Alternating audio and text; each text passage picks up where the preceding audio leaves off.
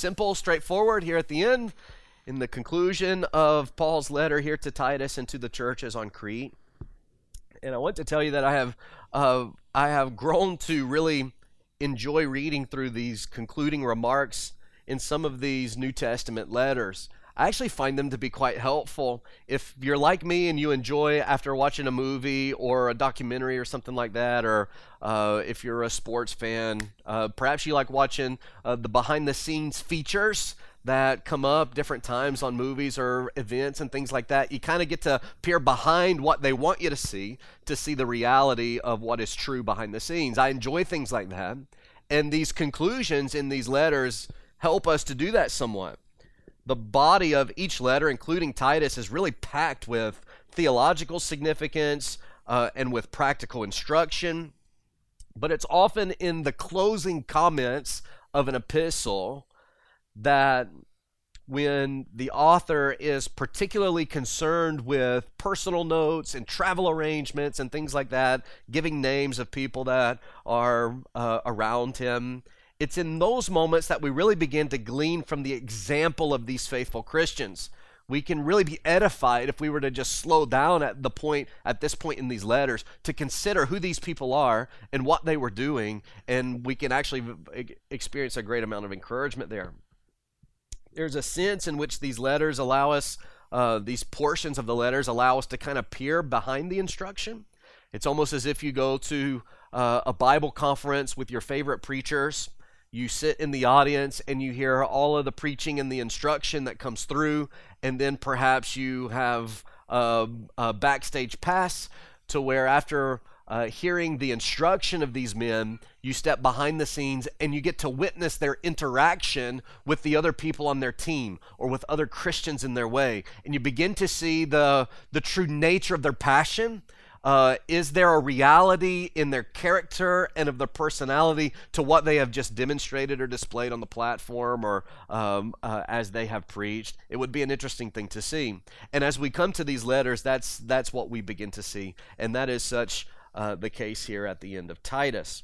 With the exception of verse 14, there's no direct instruction to the church here. These are just personal notes. And for the most part, what we learn from these verses comes through observing the example of the people that are involved. Their gospel conviction, their love for Christ, their passion for serving the church are all revealed in how they live their lives. And that's what we actually find coming to the surface here. How they actually live their lives, at least in just a small taste of it, which should prompt us to a particular kind of self-evaluation. We might ask ourselves, does the way that I live my life generally communicate love for Christ that is grounded in the transforming work of the gospel of grace? That's what we find to be true of these men. That's what we find to be true of their testimony. We might ask a question like this: to whom or to what am I most devoted? Because when we come to this text and we ask that same question of these men, of Artemas and Tychicus and Titus and Zenas and Apollos and Paul, and we could go on through Paul's various lists, and we were to ask that question, to whom or to what are these men devoted, as far as we can tell in the scriptures where they're mentioned? And we would have no other conclusion than to say they are wholly devoted to God and His work, to the lordship of Christ, to the spread of the gospel. And then we ask ourselves the same question. If we were to be included in a letter that someone was writing, what would be made clear about the way that we live that shows to whom or to what it is that we are most devoted? Would it actually indicate to people clearly that the thing we're devoted most to is the glory of God, to the work of the gospel, to the lordship of Christ? Or are there other things that seem to distract us along the way? Through our observation of this particular text, I think we can discover at least three distinct ways that these men were devoted to God. And all of them, as we get to the very last phrase, are ultimately rooted in the gospel of grace. So let me give you the three devotions that they have. Number one, we see devotion to the work of God. Devotion to the work of God. Verse 12, when I send Artemis or Tychicus to you, do your best to come to me at Nicopolis, for I have decided to spend the winter there. Do your best to speed Zenas the lawyer and Apollos on their way. See that they lack nothing. Now, the fact that this is a personal letter from Paul isn't lost on us here, is it? It's very simple. He's giving some just administrative notes here, his traveling plans, some administrative adjustments to the positioning of some of the team members on his ministry team. And what I love about this is it begins to give us a real sense of the early ministry dynamic of the early church and all the moving pieces that were at work here. All of these moving pieces that are geared toward establishing new churches, in taking the gospel of grace to places where it has not yet gone, but then at the same time, endeavoring to strengthen the churches that have been established. And what a monumental task this is. Here is Paul, particularly. The other apostles would have certainly been involved with this as well. But here we see Paul in particular with such a vast concern for the work of God that he's got this team of men and he's sending some of them to Egypt, it would appear like in this particular text. And he's wanting Titus to come back because he needs to send him to Dalmatia, we would find at the end of 2 Timothy. And now he's trying to determine, do I send Tychicus or Artemis to Ephesus, or do I send one of them to Crete, or what do I do? And we see all these moving pieces, all with one particular goal, that the work of God would succeed and that it would flourish, that the gospel would go forth, and that the churches that have been established wouldn't suffer in the meantime, that they would continue to grow in grace. Reveals an incredible commitment to gospel ministry. That's really what we see here. An incredible commitment to gospel ministry. It's almost like a strategic plan for war. As Paul no doubt and alluded to in a few different occasions, that this life is very much like a war. It's like a spiritual war. We are good soldiers, he tells Timothy, that are fighting for the cause of Christ. And here he is as a general and an apostle, and he is putting the plan together and he's sending the people in the grace of God.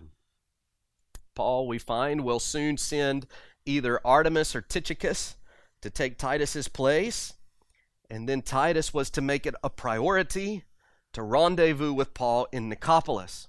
Now, if we look at some of the other letters, if you care about this kind of side information, as we look at the other letters, we find that it would have been ultimately Artemis that goes to Crete because Tychicus ends up in Ephesus to take Timothy's place. Once Titus ends up in Nicopolis to meet up with Paul, Paul sends him on to Dalmatia, where we find at the end of 2 Timothy as well. So you can kind of see the picture of it there and how they're all moving around. Now here's something I want you to know. Though Titus had a very specific task in Crete, he was never meant to stay there indefinitely. That was never the point.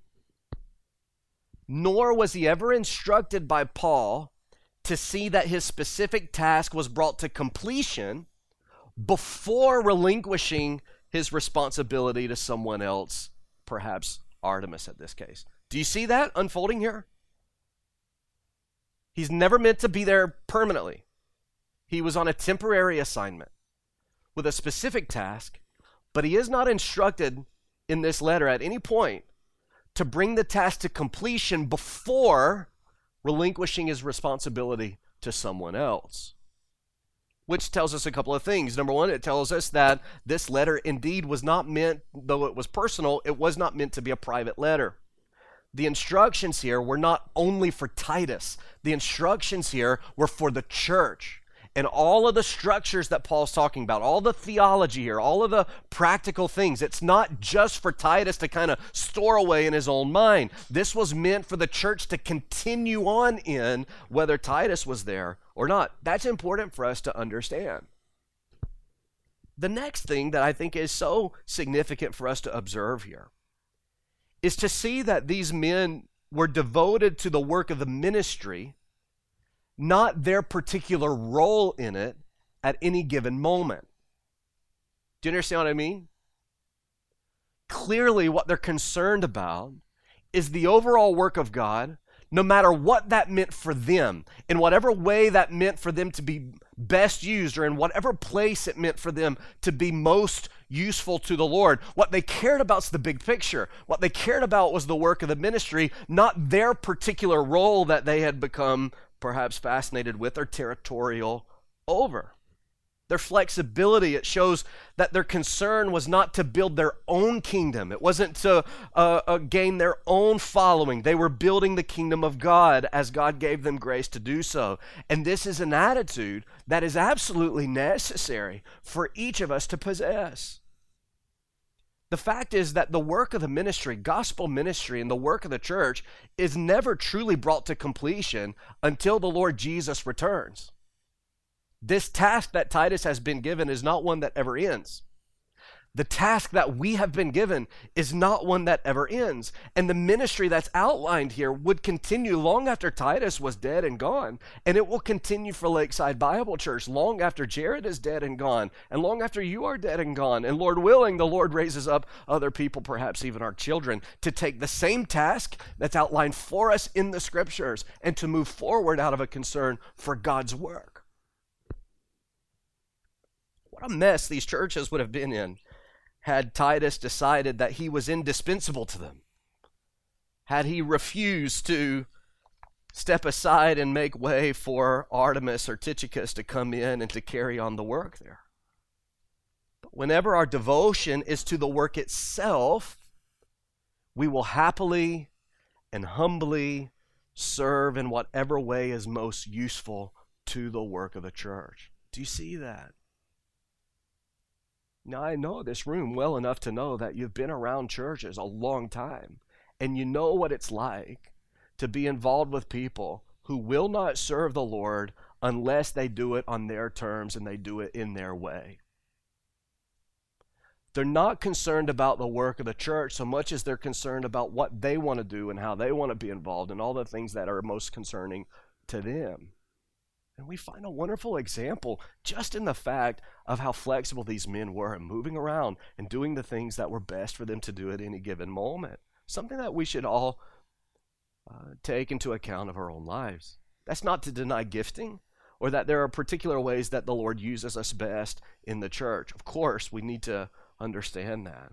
But the attitude here is of humble, happy service, no matter what that means. Which brings us to the point of usefulness. What does it actually mean to be useful? Who is actually useful and suited for the work of God? Because when we come to this text, we find that clearly all of these men had committed their entire lives vocationally to gospel ministry. They had perhaps given up their own work or jobs. We would imagine that they are probably single men at this point that were foregoing the blessings of marriage and of a family in order to dedicate their lives solely and entirely to the work of God. We find that. We don't find that very often these days, but we do find that to be true in the New Testament on a number of occasions. But does that mean that this kind of devotion that we find as an example here is only applicable to people like that? Like to the people that just decide, you know what, I want to give my whole life to vocational ministry, even if it means that I'm not ever going to be married or anything like that. I'm just going to go to the mission field, or I'm going to do the thing, or I'm going to give up all the other things that I care about in order to do this. Does that mean that this particular type of example is only applicable to those types of people? And we would have to say, of course not. God may or he may not call you into some kind of vocational ministry or as a missionary to serve around the world or as a church planter to go to another part of even the United States. But devotion to what he is doing in and through the church belongs to every person who is part of his church. Do you see that? The example here is not about being Titus and traveling the globe to have a specific type of ministry to specific types of churches. The goal in the example here is just to be devoted to the work in whatever way that means for you, where God has put you and where he has placed you in your life. Neither is it true that usefulness is based on a particular set of skills or personality. And we find that because there's at least half of the men mentioned here that we don't know anything about. Two of them we know well. We know Apollos well. We know he was a skilled speaker. We know that he needed to be trained by Aquila and Priscilla to understand the gospel better, but we also know that there was a faction of people in Corinth that wanted to follow him instead of following Paul, so that clearly he was a gifted speaker and he had a personality that was attractive to certain people. We know that. We can find Tychicus in a number of places in the New Testament, always serving faithfully alongside the Apostle Paul. Artemis and Zenas, we know nothing about. We have no clue who they are. And I think if not for anything else, it's just a hint of the fact that you don't have to be somebody to do something and to be useful to the work. You just have to care about it. If you love the Lord and you desire to serve him, he will use you. Therefore, be devoted to his work. Give yourself to it.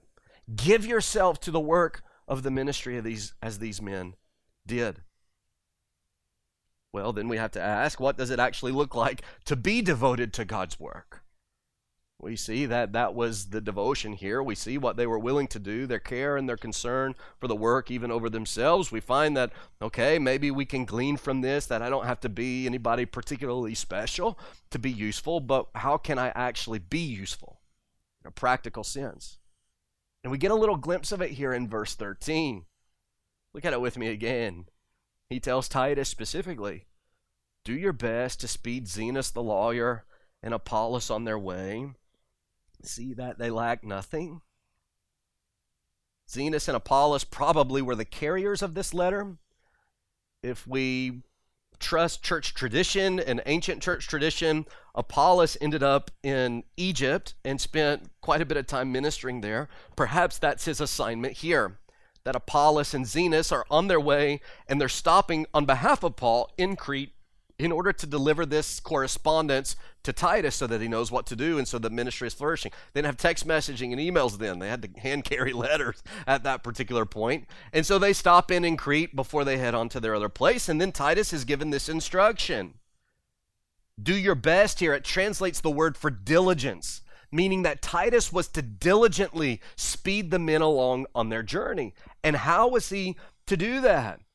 By seeing to it that they had everything that they needed, by making sure that they were refreshed in the Lord, to make sure they had a place to stay, that they had some meals for a few days to strengthen them, that all of their resources were replenished to get them the rest of the way to help them. Titus's job here was to coordinate the efforts to meet these basic needs, an early example of what it means to love and serve missionaries.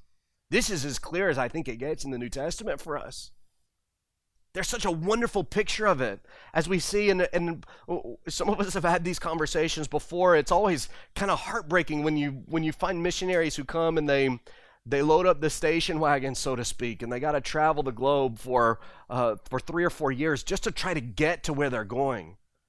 And I think part of the problem with that is that we don't necessarily have the mindset that Paul is trying to pass on to Titus here, where he says when they come, refresh them. Make sure they have everything diligently. Do what you can, intentionally go after coordinating all the efforts that you can to actually help these men get where God is sending them for the good of the gospel. They're devoted to the work. You're devoted to the work. Let's work together to get them there and to get the gospel where the gospel needs to go. What a wonderful picture that is here. Maybe it's God's desire just for you to be a coordinator, a facilitator of these types of things, just meeting the basic needs of others for the good of the ministry. Our devotion to the work of God is directly linked to our diligence in assisting whatever work is being done. That's really the point. Just be diligent to see what's happening and get involved. Get involved. It's opening your home and hospitality so that others can grow in the Lord and in fellowship.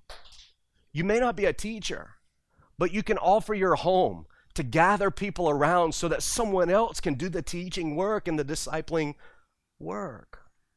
Devotion is regularly giving so that ministry can flourish, not only in our church, but in ministries around the world. Devotion is volunteering to help with a fellowship or an outreach event or a Sunday ministry opportunity. Devotion to the work of God is caring enough about the ministry of the gospel to actively look for ways to engage with it. And that's the point that I want to get across to you as we apply this to our own church and to our own lives. Do you have a concern for the work? It's to have what God is doing in the world and around the world at the forefront of your mind, and desiring to be a part of that work in whatever way God has made available to you to be a part of it. Do you care about the work? Like the big picture work. Like just the fact that God has us here for the purpose of his own glory and for the expansion of his kingdom and for the sharing of his gospel. Do you ever think about that? Is it ever at the forefront of your mind? When you sit down and you make your budget every month and you begin to think about what we're going to give or what can we give, is there ever a thought that begins with there is this dynamic of God's work and we need to be committed to that? That's our devotion. We need to be committed to that. Or is it an afterthought that you get to if you can? What about when it comes time to actually help someone or be beneficial in some way to a program or to a ministry? Is it that we're going to devote ourselves to this thing because we're Christians and that's what we care to do? We care about the work. Or is it, if I can get to it, I'll get to it, and that will be great. And if I can't, no big deal. This is an attitude shift here. Don't lose sight of the purpose for your salvation. Don't lose sight of the purpose for why God has planted you in the place that he's planted you. For why God has planted this church in the place that he has planted it. For why God has given us whatever resources he's given us, and he's given us the people that he's given us to be devoted to the work. We find that clearly here. They're devoted to the work. Secondly, they're devoted to the glory of God. They're devoted to the glory of God. Verse 14. Let our people learn to devote themselves to good works, so as to help cases of urgent need and not be unfruitful. Now, this verse contains the most explicit instruction that we find in this final passage, and it's right in line with what Paul has been emphasizing over and over again in this letter. Namely, that Christians are to manifest their faith in visible and practical ways. That's it. I can't remember exactly how we worded the theme at the very beginning. You can go back and listen to those if you care to know it specifically. But generally it is this, that our faith moves our behavior and it produces certain conduct. And a huge part of that conduct is this dynamic of good works. That Paul is concerned that Christians, Jesus is concerned that Christians manifest their faith in visible ways. Our character is to reflect godliness, and we are to intentionally concern ourselves with doing good for others. Over and over, this is mentioned in the letter. But we have to ask ourselves, what is the ultimate goal of these good works? Why are we doing them? Are they an end in themselves, or are they a means to a greater end? And the answer is undoubtedly the latter. They are a means to a greater end. The purpose of our godliness and good works is the glory of God. It's the glory of God. It is to make him and his gospel known in the world. This is what we talked about briefly in our member meeting last Sunday night.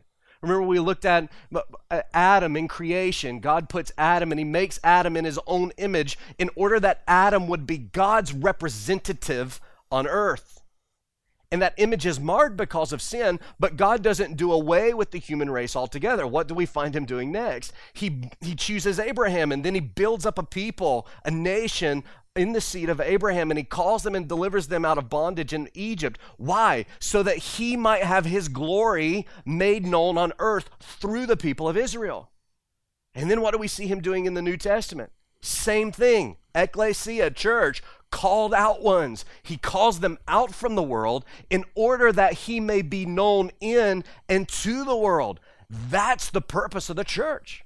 That's the purpose of why God has saved us and why he has put us here. It is for his glory, that is to make him known. And Paul tells us clearly in this letter, part of how we glorify God and make him known is through our godly character and our efforts in goodness, at good works. According to chapter 2, this is the visible effect of the gospel. Just look at chapter 2 and verse 14 again. Jesus gave himself for us to redeem us from all lawlessness, to purify for himself a people for his own possession, called out ones, we belong to him. Why? That we might be zealous for good works. That's the purpose. Are you fulfilling your purpose? Last Sunday night, we looked at 1 Peter chapter 2. You are a chosen people, a chosen race, a royal priesthood, a holy nation, a people for God's own possession. Why? That you may proclaim the excellencies of him who called you out of darkness into his marvelous light. What does that mean? It means to glorify him, to make him known, to be his representatives on earth. And the point of this verse is abundantly clear when you begin to break it down into parts.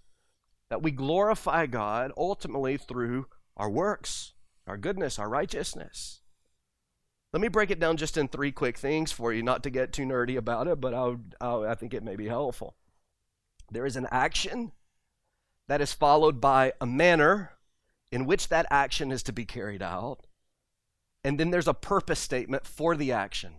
So for those of you that have heard me talk about arcing, some of us were talking about it this morning. If you want to go home and you want to arc this text, those are your 3 propositions. There's an action, there's a manner, and then there is a purpose, an action and a purpose here.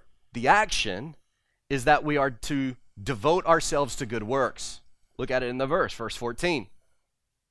Let our people learn to devote themselves to good works. It's very clear, isn't it? That's the action that we are to take. We are to learn. That means we are to grow by doing these things. There's an action. Learn to devote ourselves to good works. The manner in which we are to carry out that action is in the next phrase. By helping cases of urgent need. So Paul has a specific vision here for this.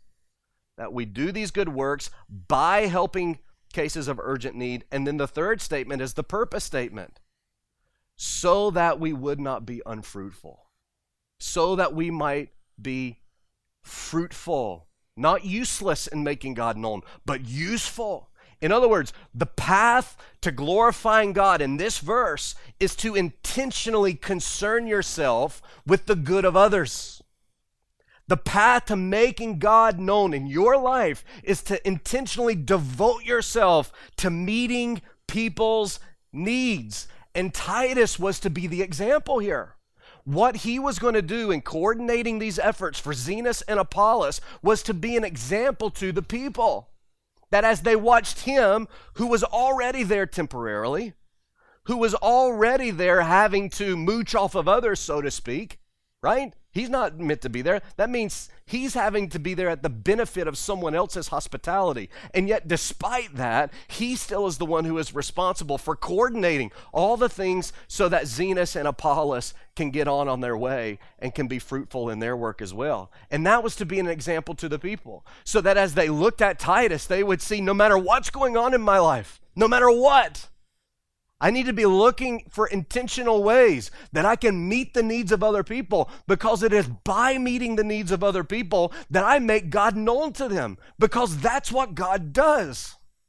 He is a good God, and he's a loving God, and he's a gracious God, and he gives, and he gives, and he gives, and he gives. And there is perhaps no greater way that we display the character of God in our lives than when we take on this perspective of his goodness and of his graciousness to others. We glorify him in this. We make him known in this. The look out for number one mentality of our world, sadly, has invaded the church in many cases. And it does seem that fewer and fewer people are concerned for this kind of good work. The problem is we're so often more concerned with meeting our own needs than we are at helping someone else. And perhaps the problem is that we've lost sight of Christ's purpose in redemption. That is to make us a people who are zealous for good works. We're zealous about a lot of things, there's no doubt about it. I'm not always sure that fruitfulness in meeting needs is one of them. But if we devote ourselves to the glory of God, making him known in the world, works of mercy will be the inevitable result. It must be, because this is the work that God does in us. And when we concern ourselves to this end, this is what would happen. And so we ask ourselves, first, are we devoted to the work in a general sense, in a big sense? Are we looking for ways to concern ourselves with gospel ministry? And then more specifically, are we actually devoted to God's glory? How much do we think about making God known in our character and in our works? We talk a lot about it. We do. That's good. But as you know, talk is cheap. Let's prove it. Let's do the works. Not to gain something for ourselves, but because we've been given so much in the grace of God, concern ourselves with His glory. Thirdly and finally, we see they were devoted to the people of God. They're devoted to the work of God, the glory of God, the people of God. It's a simple observation in verse 15. All who are with me send greetings to you. Greet those who love us in the faith. It's simple, isn't it? But I don't want to make too much of it, but I also don't want to finish without at least acknowledging the fact that there is a mutual love that is regularly displayed in these letters. This is more than an exchange of pleasantries. It's the love that is rooted in our common faith in Christ. And throughout the New Testament, we repeatedly see this imagery that God uses to speak of the church as a people called by God, brought together by God, adopted into the family of God. And it is from this salvation that we share with one another that comes a unique love and devotion that transcends time, and it transcends culture, and it transcends personality. The church really is a unique thing, isn't it? It's the spiritual binding of our hearts by the work of God's Spirit that should produce in us a devotion to one another. We see that here. I could go through many verses that command this kind of love. I know that you know them, and I won't go through them all now. But I would just say that Christians do need to have a peculiar devotion to each other. We display this in genuine friendship, concern, and care. We display this in encouragement, looking for people to build up. We display this love in overlooking faults. Isn't that what Peter said? Was it Peter that keep on loving each other because love covers a multitude of sins? Do you know what he means by that? He means that when we love people, we have a tendency to ignore the ways that they sin against us. There's a uniqueness to this. That doesn't come natural to us, does it, Marty? Marty gets mad at me about stuff all the time. But there is a uniqueness to this. Instead of nitpicking everybody and constantly being offended, there is a dynamic to love that is not offended constantly at every little thing that people say and every little disagreement that we have. There's a uniqueness to this. It's part of our devotion to one another.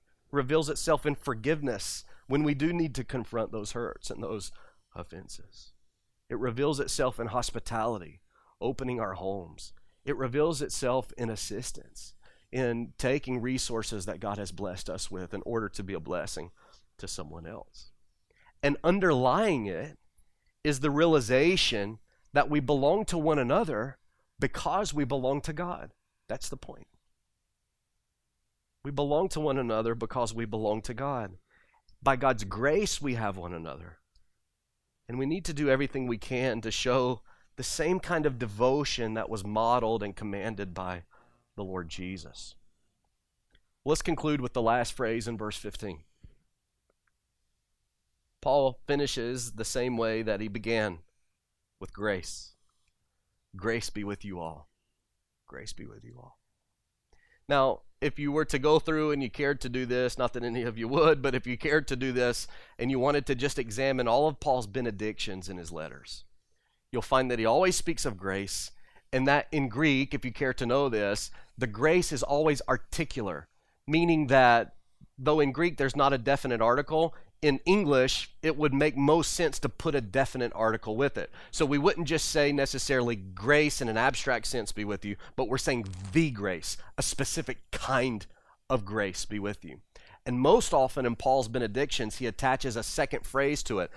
The grace of our Lord Jesus be with you all. That's the sense of what he means here. And the point is that what he's wishing upon and praying for these people in Crete is not grace in an abstract sense, but he's specifically referring to the grace of God that is revealed in the person and work of Jesus Christ, which he's covered so many times in this letter. What does he mean by grace be with you? He means grace be with you. I hope that God's grace will be so real to you that you'll become a believer, that you will turn from your sin and you'll follow after Christ. And that in following after Christ, you will experience the not only regenerative, but the renewing effect of the Holy Spirit that transforms your life, that you will receive the blessing of God that comes through knowing and following our Lord and Savior, Jesus Christ.